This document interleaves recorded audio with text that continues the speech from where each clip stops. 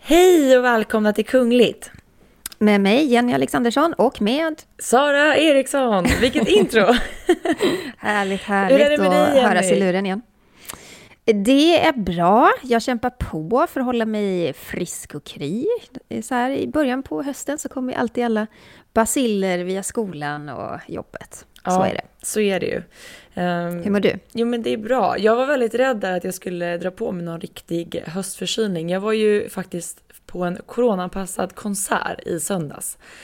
Vad spännande. Vad då? Marcus Krunegård spelade på Mosebacke i Stockholm på Södermalm. Och när vi bokade de här biljetterna, jag och min tjejkompis, så hade vi sett framför oss liksom, du vet, lite höstsol. Mosebacke är ju fantastisk utsikt över Stockholm. Men jag tror aldrig att jag har sett så mycket regn på en och samma tidpunkt.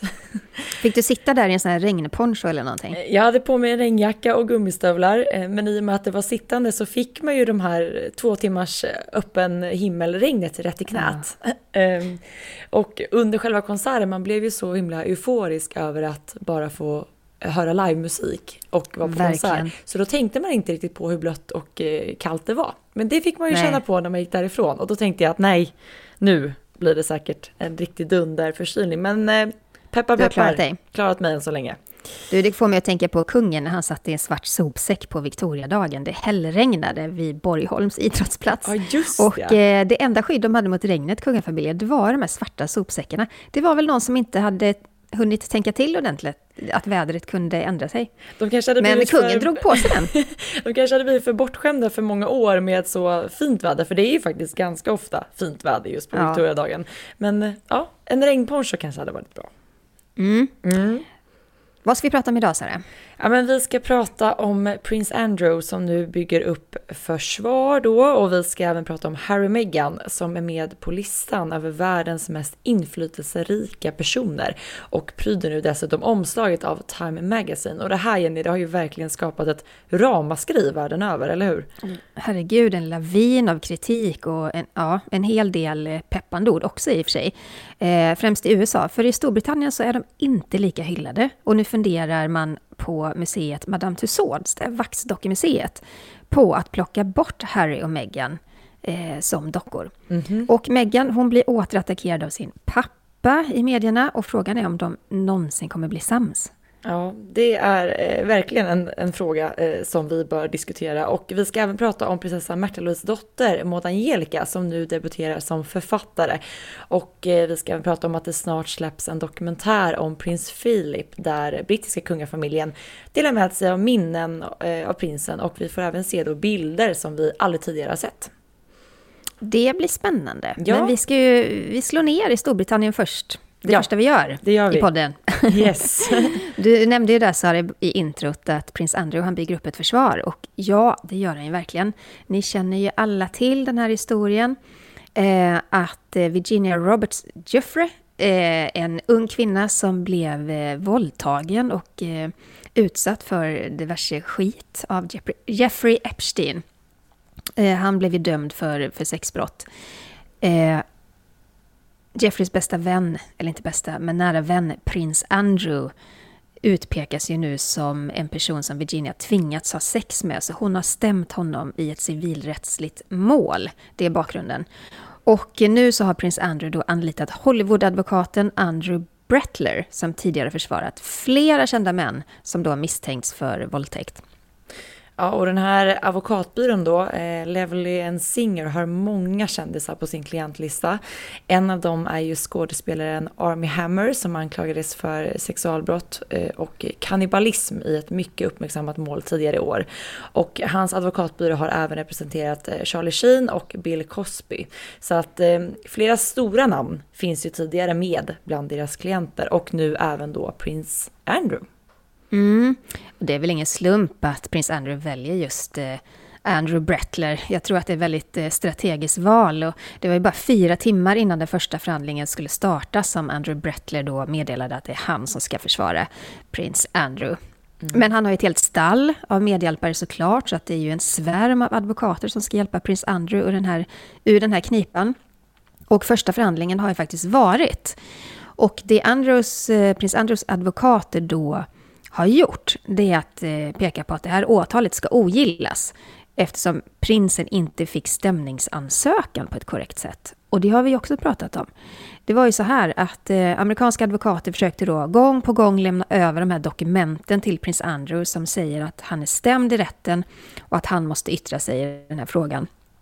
Prins Andrew, han hade ju stängt in sig i sin bostad Royal Lodge och vägrade släppa in inga gäster alls. Ja, och de här dokumenten lämnades ju till och med över till polis då som tjänstgjorde vid grindarna hem till Andrew. Och polisen ska sedan då ha överlämnat dokumenten till prins Andrew. Men han försökte ju liksom gömma sig innanför de här kungliga väggarna och trodde att så länge jag inte lämnar mitt hem så kan ingen nå mig. Mm. Och det här är en jäkla soppa och allting har ju sin upprinnelse i den här vänskapen då med Jeffrey Epstein. Och den 27 augusti då så ska ju prins Andrew enligt de här dokumenten tagit emot stämningsansökan. Och då, det finns en advokat som heter Lisa Bloom i USA. Hon har då representerat flera av Jeffrey Epsteins offer de senaste åren. För det har ju varit åratal av åtal och misstankar och gripanden. Jeffrey Epstein, han tog ju sitt liv i fängelset i väntan på en ny dom. Det var 2019. Men Lisa Bloom har i alla fall då sagt till brittiska medier att ingen står över lagen. Och det kan man ju verkligen hålla med om. Inte ens en kunglighet ska stå över lagen. Nej, och hon tror ju även att det då kan komma att sluta med att en domstol i Storbritannien kommer att tvinga prinsen då till att delta i rätten. Och det ska ju bli väldigt intressant att följa det här i och med att det känns som att Andrew som varit så himla otillgänglig och osamarbetsvillig hela tiden trott att han kan köra någon form av strutsmetod, huvudet i sanden och att den här kungliga sfären hela tiden ska skydda honom från det han har gjort och hans vänskap med Jeffrey Epstein. Han har ju hela tiden förnekat brott, det ska vi ju säga. Och ni minns väl den här intervjun med BBC 2019 där han hävdade att han inte ens hade träffat Virginia Roberts Jeffrey. Han visste inte ens vem hon var. Och det var ju en skandalös intervju. Alltså där blev han ju påkommen med lögn efter lögn. Han svettades, han var röd i ansiktet, han var så påtagligt stressad. Och det var ju efter den intervjun som drottningen gjorde sitt drag, eller hur Sara?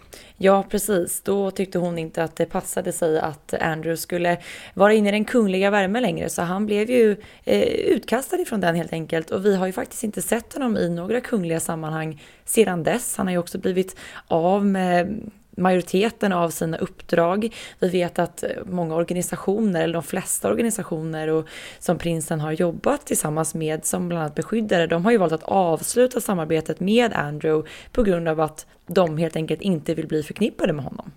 Mm. Och Virginia Roberts, hon är ju idag en gift trebarnsmamma. Hon bor i Australien. Och det här måste ju såklart vara en mardröm för henne att genomföra en sån här rättegång. Men samtidigt så kan jag tycka att det här är bra. Det är ju ändå så att hur mycket skit man än sopar under mattan, till slut så börjar ju mattan att buckla. Ja.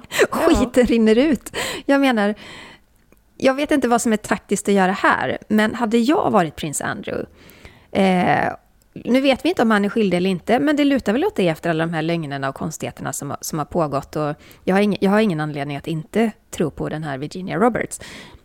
Stå för vad du har gjort, prins Andrew. Delta frivilligt nu i den här rättsprocessen. Gör det bästa av det, för att han är ju redan brännmärkt, eller hur? Ja, och som sagt, det är ju det som Andrew just nu förknippas med. Och vi pratade om det i förra veckans podcast där den här undersökningen hade gjorts gällande kungligheternas popularitet i Storbritannien. Och där ligger ju han sist med råge. Det kan man säga. Ja. Men vad kan bli konsekvenserna ifall prinsen döms, tror du? Oj, ja.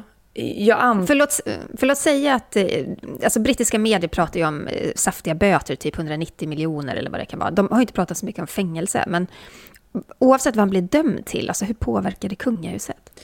Men jag tänker att allting som liksom får kungahuset att gunga, alltså det ifrågasätter ju såklart hela monarkin. Det är också väldigt många som det skapas ju någon form av irritation och liksom det mörklägger just där att kungligheterna tror sig kunna göra vad de vill och leva det här livet, och att sådana här saker inte ska komma fram. Det är klart att även om det här bara gäller prins Andrew, så läggs det ju då en skugga över hela den brittiska kungafamiljen. Och även då hur de har kanske, vad ska man säga, reagerat eller inte reagerat, och liksom hur deras handlingar har sett ut gentemot prinsen. Nu tog ju som sagt Elizabeth det här steget när hon valde att liksom, stänga ut Andrew från den kungliga värmen. Men jag tror att många inte tycker att det är nog. Särskilt inte om han döms. Vad tror du? Nej, men jag tänker bara i grund och botten att om man blir dömd, då ska han ta sitt straff, vad det än blir. Och det är ju så här att det är klart att det påverkar monarkin, att det påverkar kungahuset. Varför ska folk vilja ha en kungafamilj där medlemmar beter sig vidrigt och begår grova brott? Vad är då meningen med att ha en kunglig familj? För de ska ändå stå för det här. Faktiskt vara lite höjda över oss i moral. De ska ju bete sig lite bättre än vad vi andra gör. De ska vara förebilder. Och allt det försvinner ju när familjemedlemmar beter sig på det här viset. Och det är ju inte, alltså vi har ju sett andra skandaler i brittiska kungahuset med Fergie försökte ju sälja en öppen dörr in till kungafamiljen till en saudisk affärsman som visade sig vara en förklädd reporter och sådär. Att väldigt mycket skit i hörnen, kan man säga, att det för många av de här medlemmarna handlar om makt och pengar och att behandla människor på ett vidrigt sätt. Och så kan man ju inte ha det. Så är det ju. Det är lite intressant också just det att brittiska kungafamiljen är ju liksom kungafamiljernas kungafamilj på något sätt. Och de sitter ju lite över resten av monarkierna runt om i Europa, är känslan.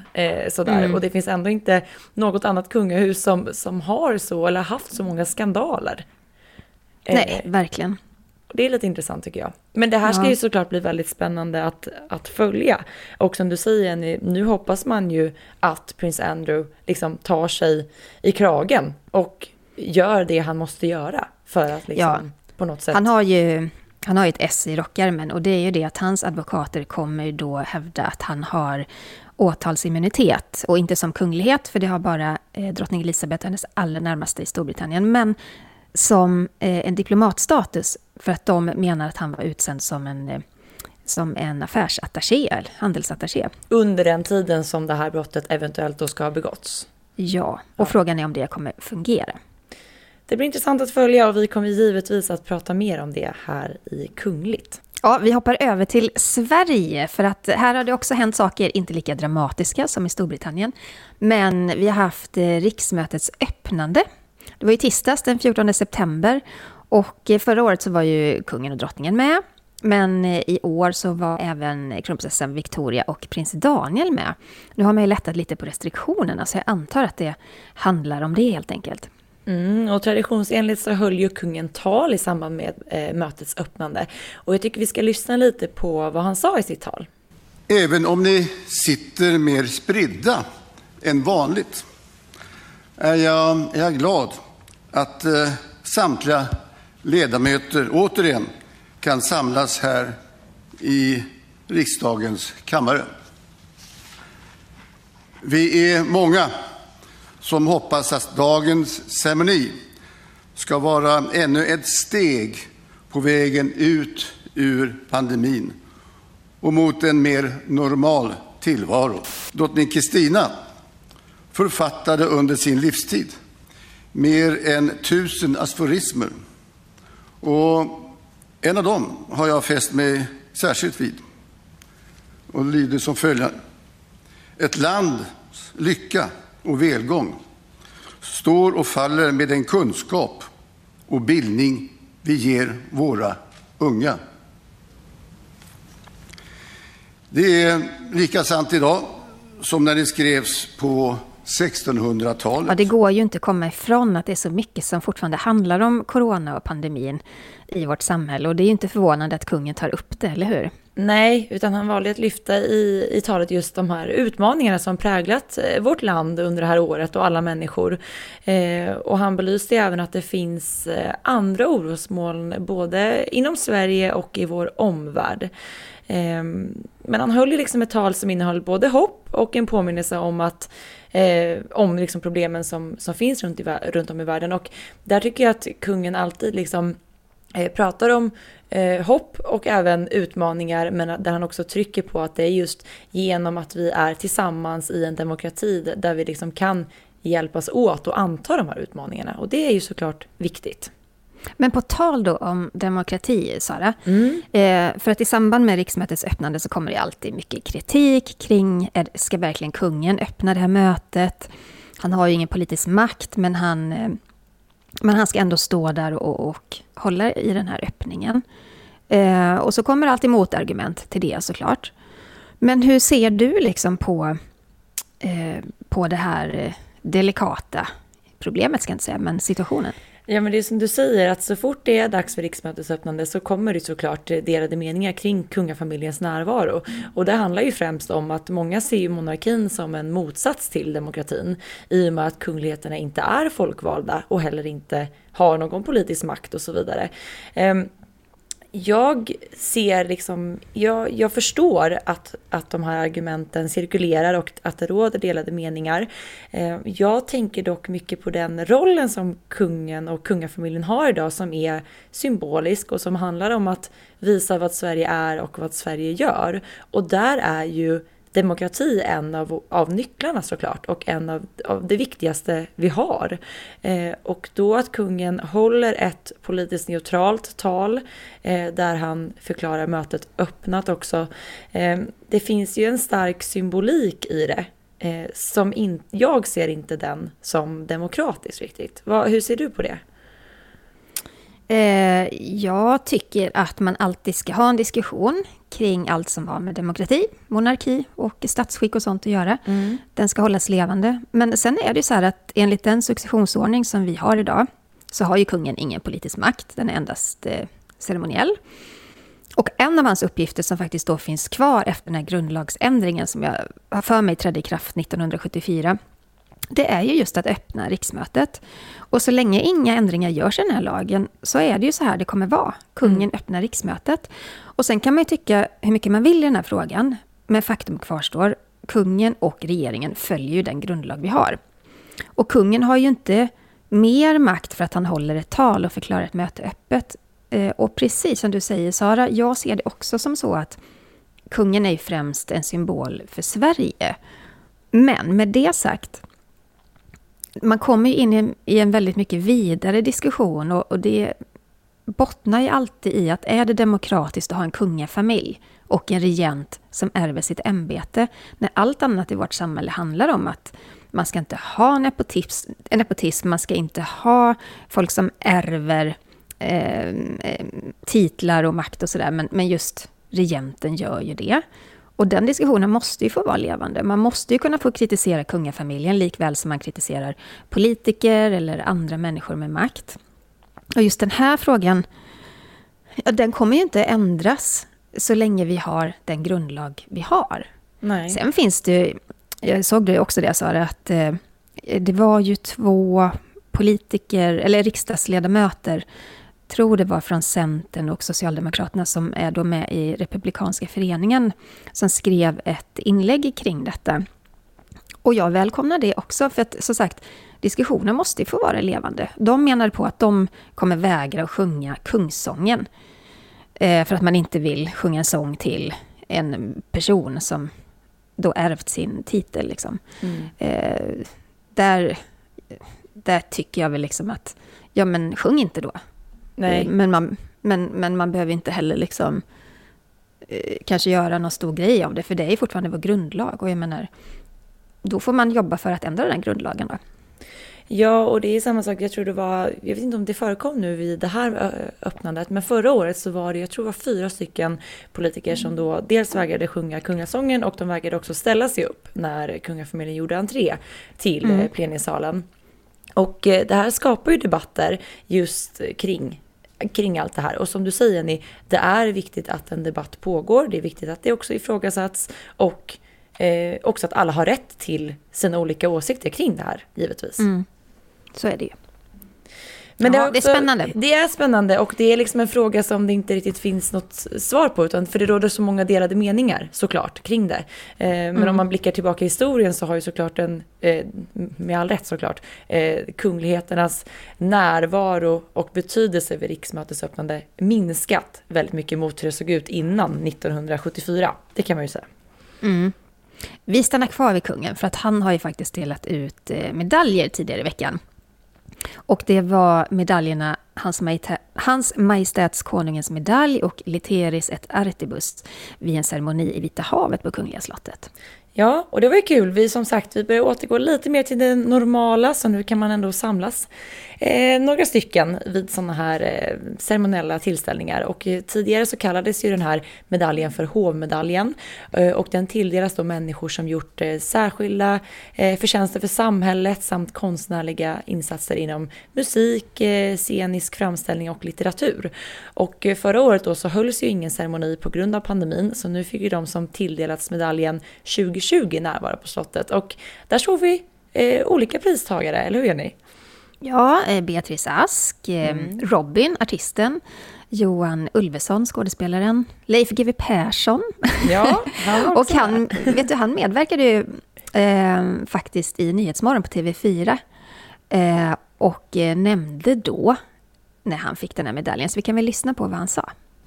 Jag fick i måndags, det var ju förrgår då, så fick jag Hans Majestät Konungens medalj. Men alltså, oj, men vad säger du lite sådär? Titta här vad fint. Ja, det gör. Berätta, vad var det för medalj? Han ser mer vältränad ut än jag, det beror på att han är det. Bilder ljuger inte heller. Nej, det är för olika insatser då som har varit till gagn för riket och sådär. I mitt fall att jag har ökat kunskapen om kriminologi. Ja, det är väl bara att gratulera. Hur känns det? Ja, det är både hedrande och lite manlig blir man sådär. Det är klart det ska bli. Det tycker vi har fog för. Förra gången jag fick en utmärkelse, det var Simborgarmärket. Okej.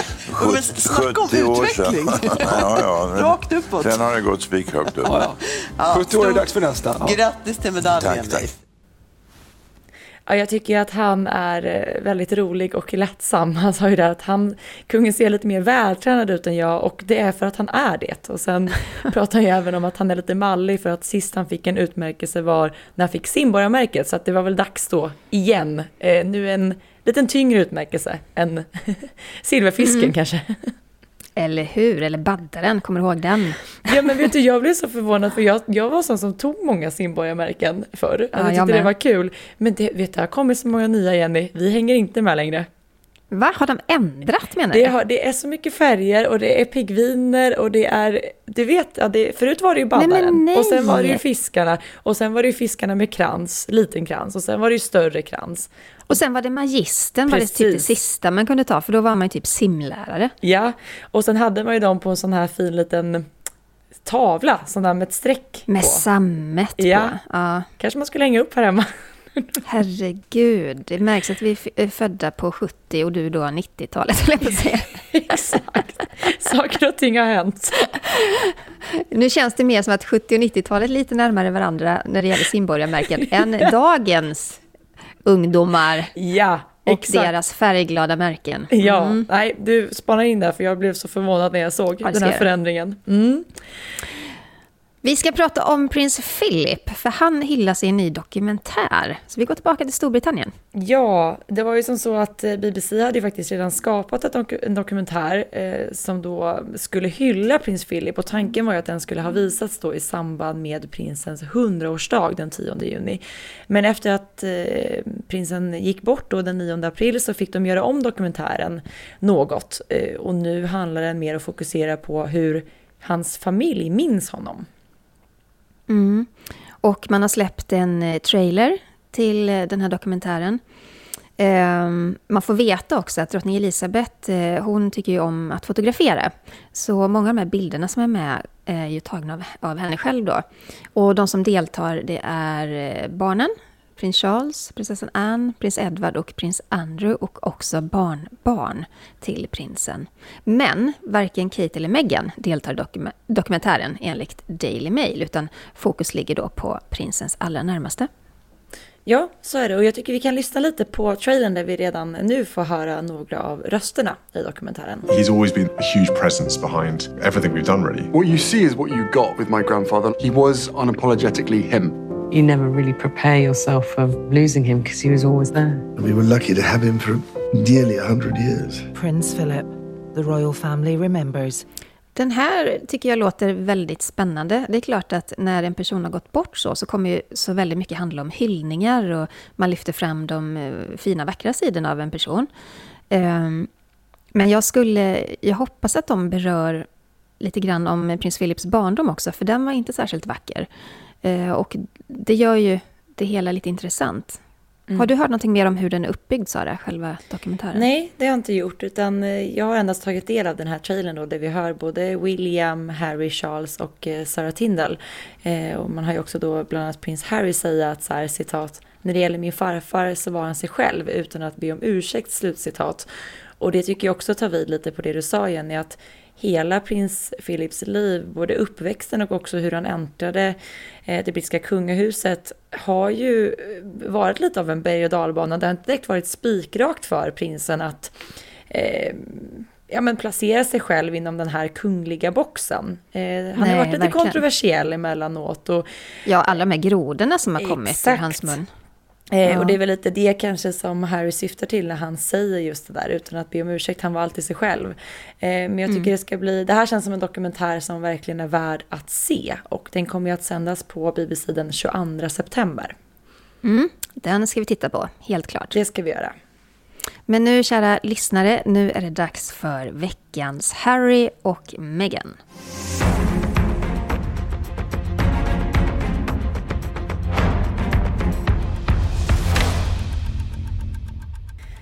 Ja, förra veckan så pratade vi om att Harry och Meghans popularitet sjunkit drastiskt i Storbritannien, men paret har ju fått minst sagt en revansch i USA i alla fall. Harry och Meghan är med på listan till världens mest inflytelserika människor av Time Magazine. Och de pryder dessutom omslaget, eller ett av omslagen, för det är flera människor, de har gjort flera omslag.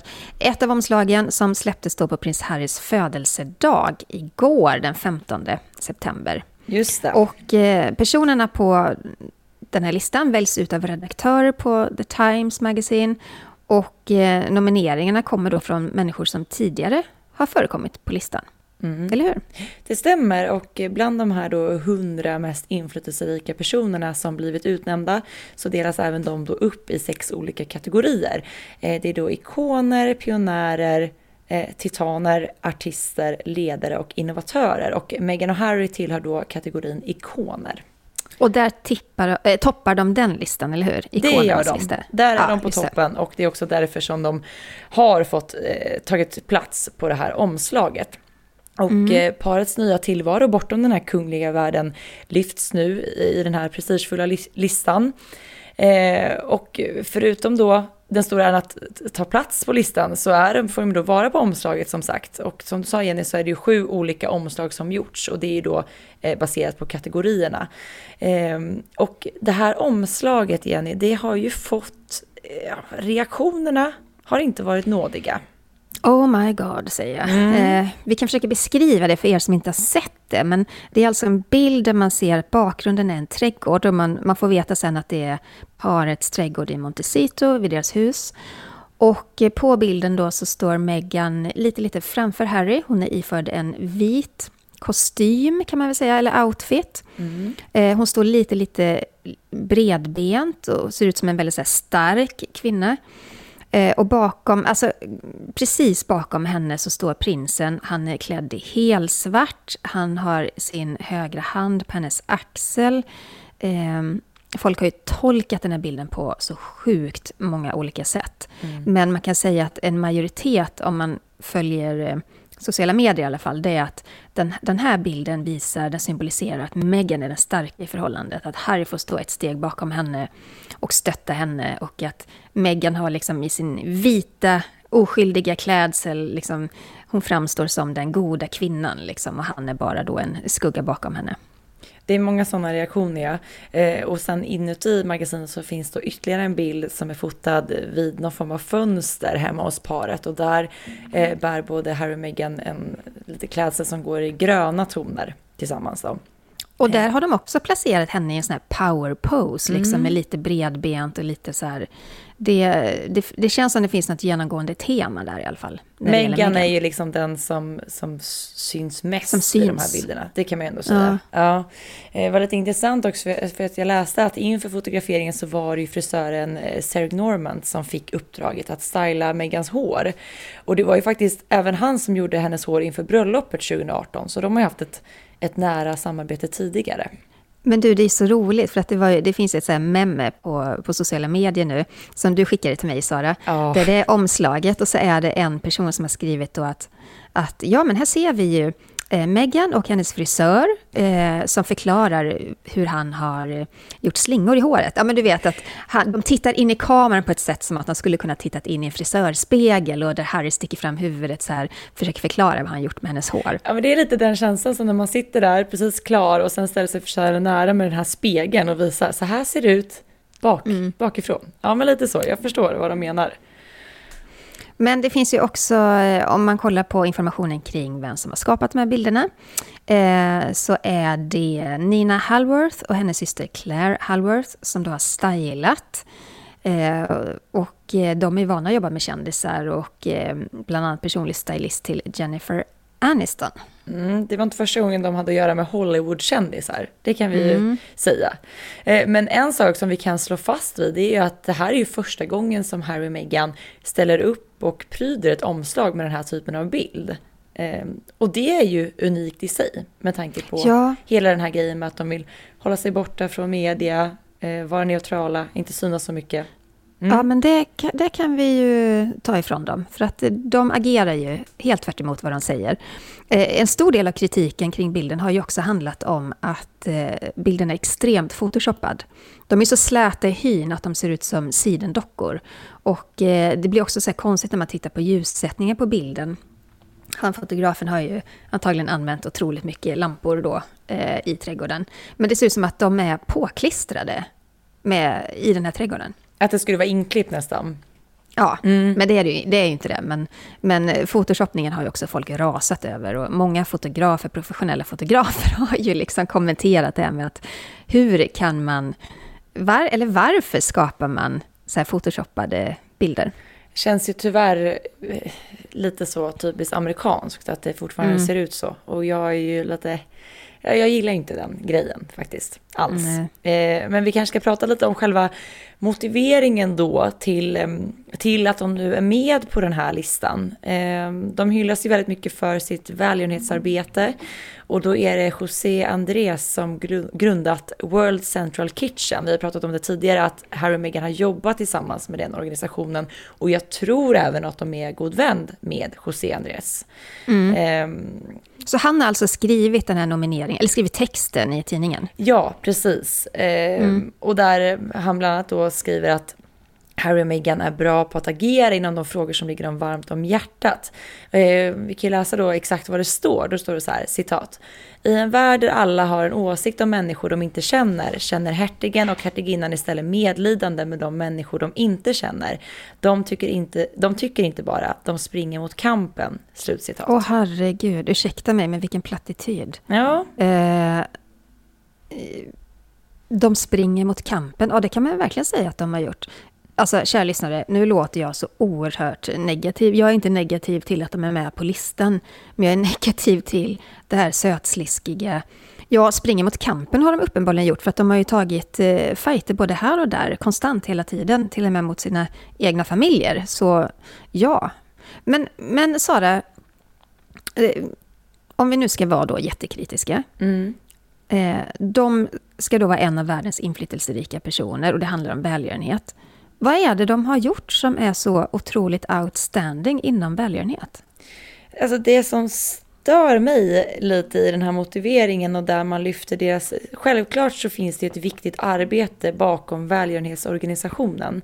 Men där skulle jag säga att det finns så många kungligheter i den här världen, om vi nu ska prata om kungligheter kopplande till välgörenhet, som gör ett enormt arbete och som faktiskt gör så himla stor skillnad. Jag tänker framförallt på svenska drottning Silvia och arbetet med Childhood Foundation. Där tycker jag man kan prata om ett välgörenhetsarbete som verkligen gjort avtryck och gör avtryck än idag, om vi nu bara ska fokusera på det kungliga och den kopplingen. Ja, under så många år också som drottningen har arbetat med det. Men problemet här är väl att Harry och Meghan är kändisar. Alltså de är ju mer kändisar än vad de är kungliga. Och då är det väl enormt tacksamt att sätta dem på ett omslag, därför att Times redaktörer vet att det kommer ju skapa enormt mycket bass. Ja, vi sitter ju och pratar om det nu. Det säger ju ganska så mycket. Och det hade ju inte hänt liksom så. Nej. Men det är också så här, det som skaver lite, det är ju att Harry och Meghan då också jobbat liksom mot miljön. Det finns också andra kungligheter som gör det bättre. Men i motsats då så sätter de sig gärna i en privatjet och flyger till nästa destination och så vidare. Så att det är ju ett par som också är kontroversiella i det, att de gärna framhåller det de gör, men att de kanske inte lever som de lär. Och det är väl en springande punkt. Det jag också tycker är lite det som irriterar och sticker lite, och som jag också har läst väldigt många kommentarer om nu på hur folk har reagerat på det här, det är att i motiveringen så står även att paret då ger sin röst till de röstlösa genom sin medieproduktion och välgörenhetsorganisation. Så står det också så här: de tar risker för att hjälpa samhällen i nöd. Vilka risker är det de har tagit förutom fighten gentemot det brittiska kungahuset? Har de varit på plats någon gång för att hjälpa? Nej, men alltså det enda jag har sett har varit ett ganska så här ordmosigt uttalande om Afghanistan. Vilket de också fick mycket kritik för. Ja, är det då att ta en risk att bli utsatt för kritik?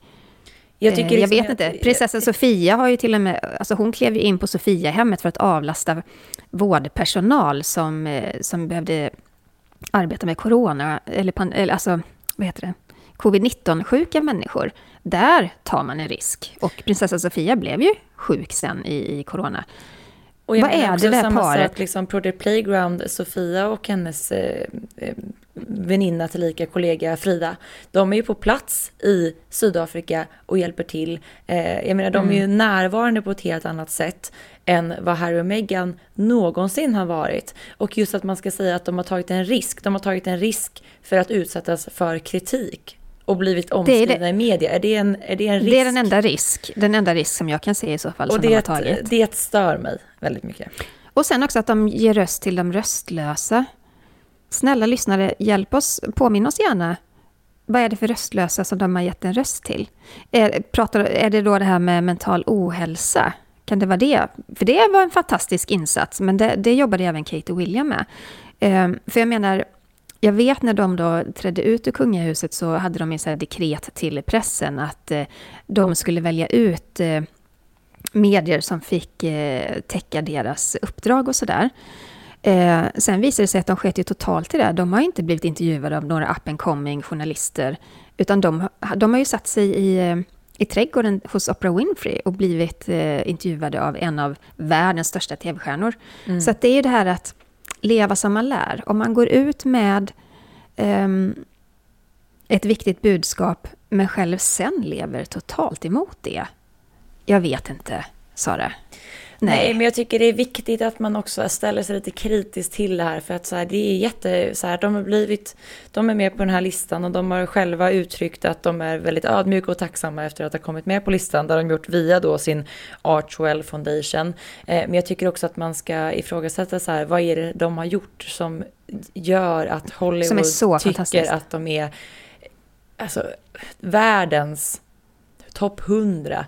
Det finns så många människor där ute som gör en sån insats för världen och för förändring på riktigt. Och därför vet jag inte om just Harry och Meghan skulle ta 2 av de platserna. Nej. Om man nu lägger någon vikt vid listan så att säga. Ja, men ni lyssnare får jättegärna höra av er till oss om det är någonting som ni tycker att vi har missat i det här eller hur ni reagerar på den här nyheten. Maila jättegärna till kungligt@aftonbladet.se.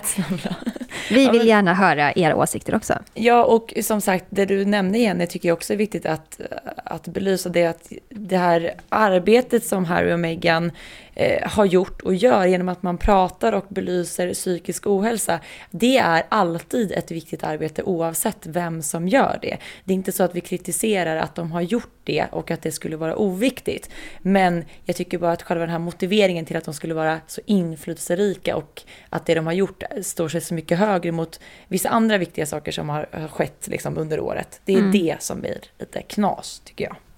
Ja.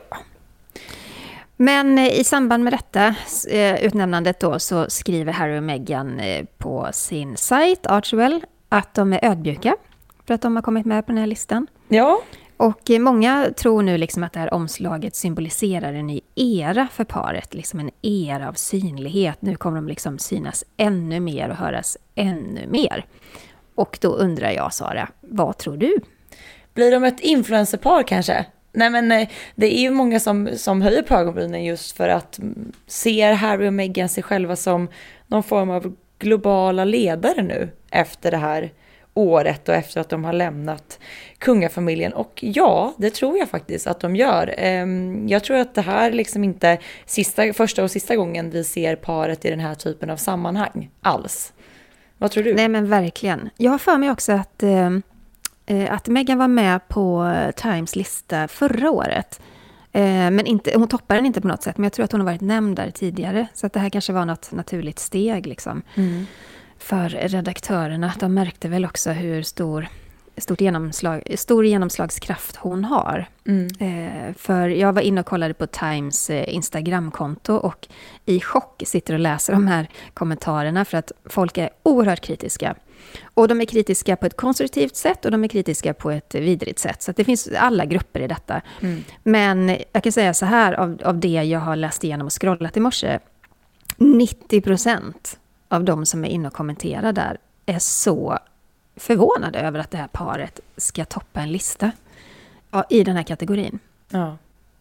Nej, vi får se hur det här utvecklar sig, men Harry och Meghans nya roller håller väl liksom på att utformas och jag tror inte direkt att deras, som de från början uttryckte det, att de ville ha en mer low-key-roll och inte synas så mycket i media, det är nog ingenting som direkt kommer märkas av i den här utvecklingen.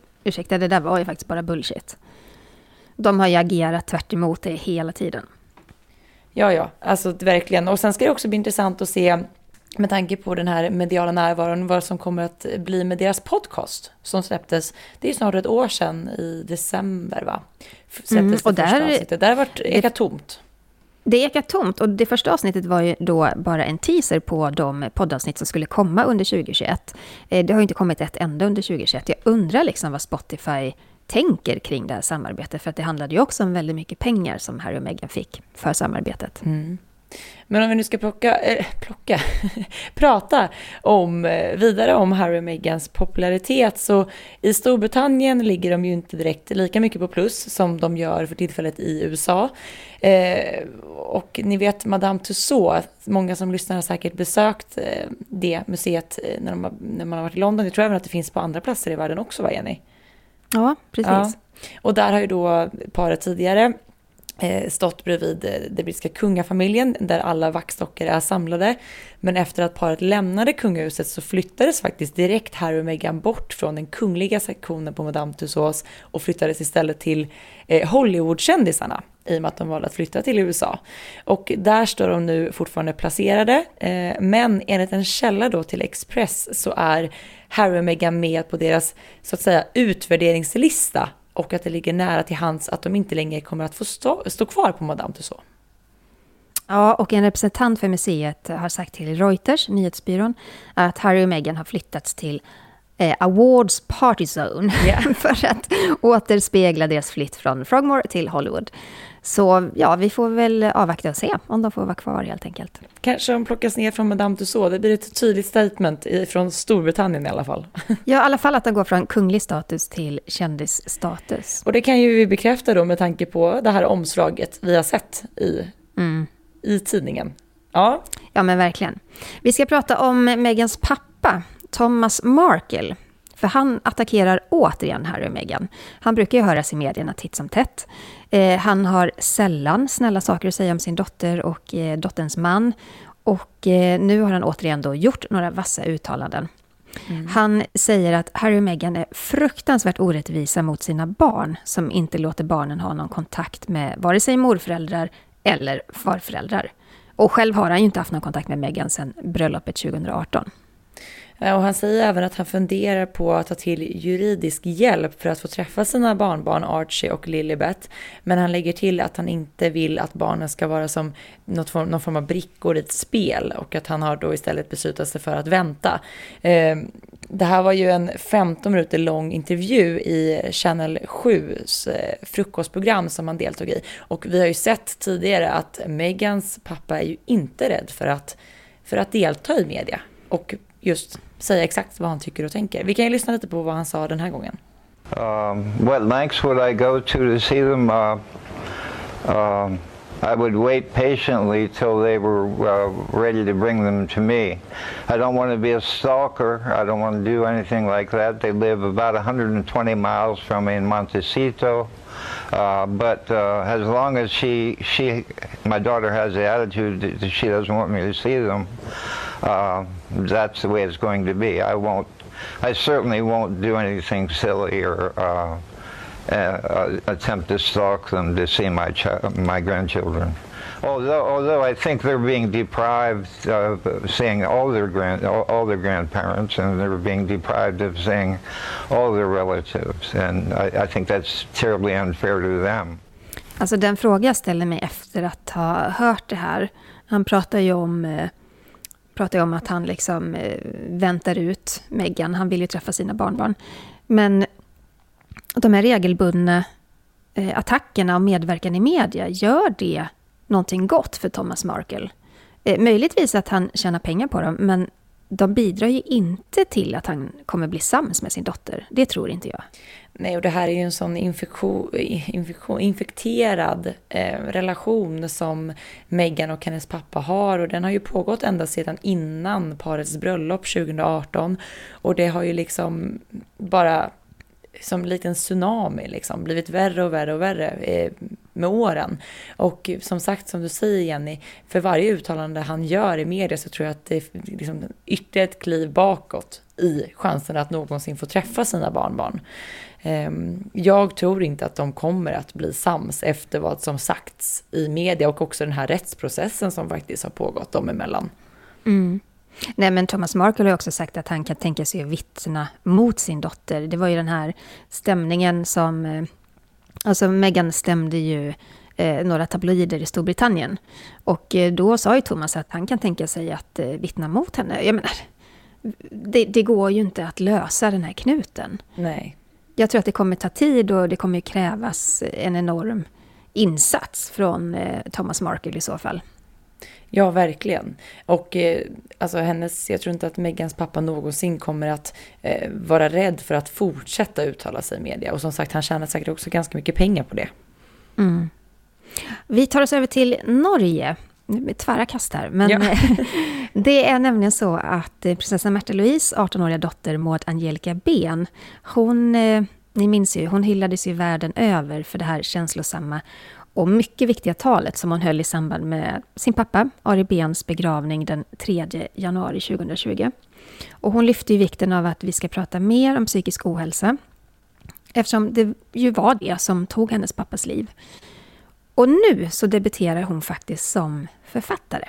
Ja, hon skulle skriva en barnbok om psykisk ohälsa och innan hennes pappa gick bort så hade hon tillsammans med honom påbörjat ett manus ihop, för det var då en annan typ av bok egentligen, men där någonstans så väcktes ju då det här intresset hos Maud Angelica om att skriva en bok.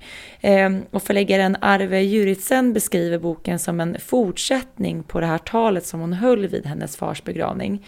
Och i den här boken så belyser hon vikten av att våga prata och våga vara öppen om svåra samt liksom den här viktiga delen att kunna ta sig ur sorg. Och det här då norska tidningen VG rapporterat om. Och den här boken den kommer få titeln Trådar av tårar. Och Maud har ju då skrivit både innehållet och illustrerat bilderna. För hon är en jätteduktig illustratör. Det kan man se på hennes Instagramkonto där hon lägger upp teckningar och målningar och sådär. Så det ska bli en väldigt viktig bok, och jag tror också att det är väldigt viktigt att hon talar ju ändå eller skriver ur egen erfarenhet med tanke på vad hon har gått igenom, och att man då kan ta fram en bok som också riktar sig till unga och till barn för att lättare kunna prata om de här viktiga ämnena. Det är ju jättebra. Det är bra. Vi har fått en lyssnarfråga. Ni får gärna skicka in fler till oss på kungligt@aftonbladet.se. Den här kom via ditt Instagramkonto, eller hur, Sara? Ja, precis. Det var en tjej som heter Saga som skrev till mig så här.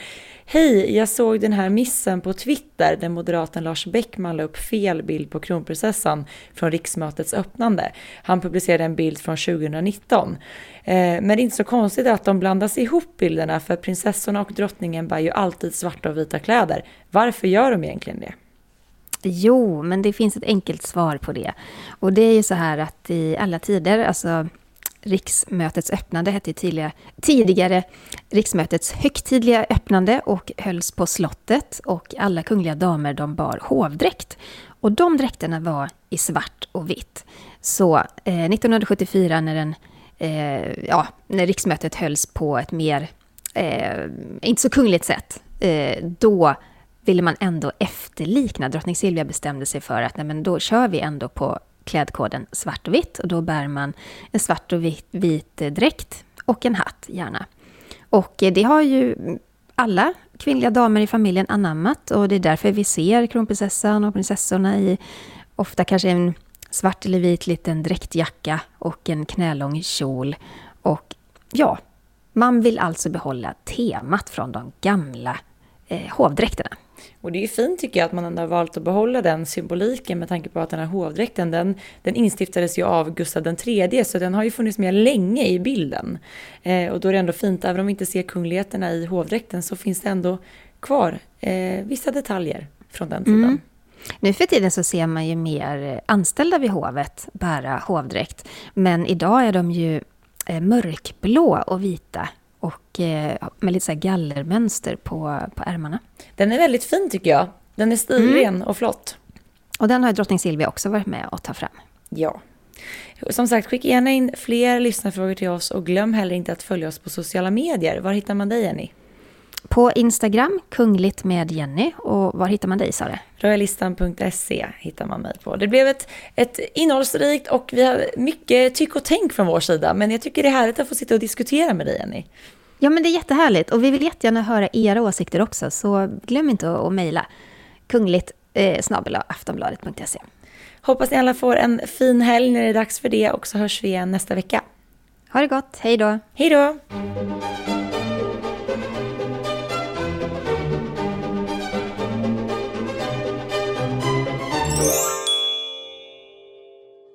Du har lyssnat på en podcast från Aftonbladet. Ansvarig utgivare är Lena K. Samuelsson.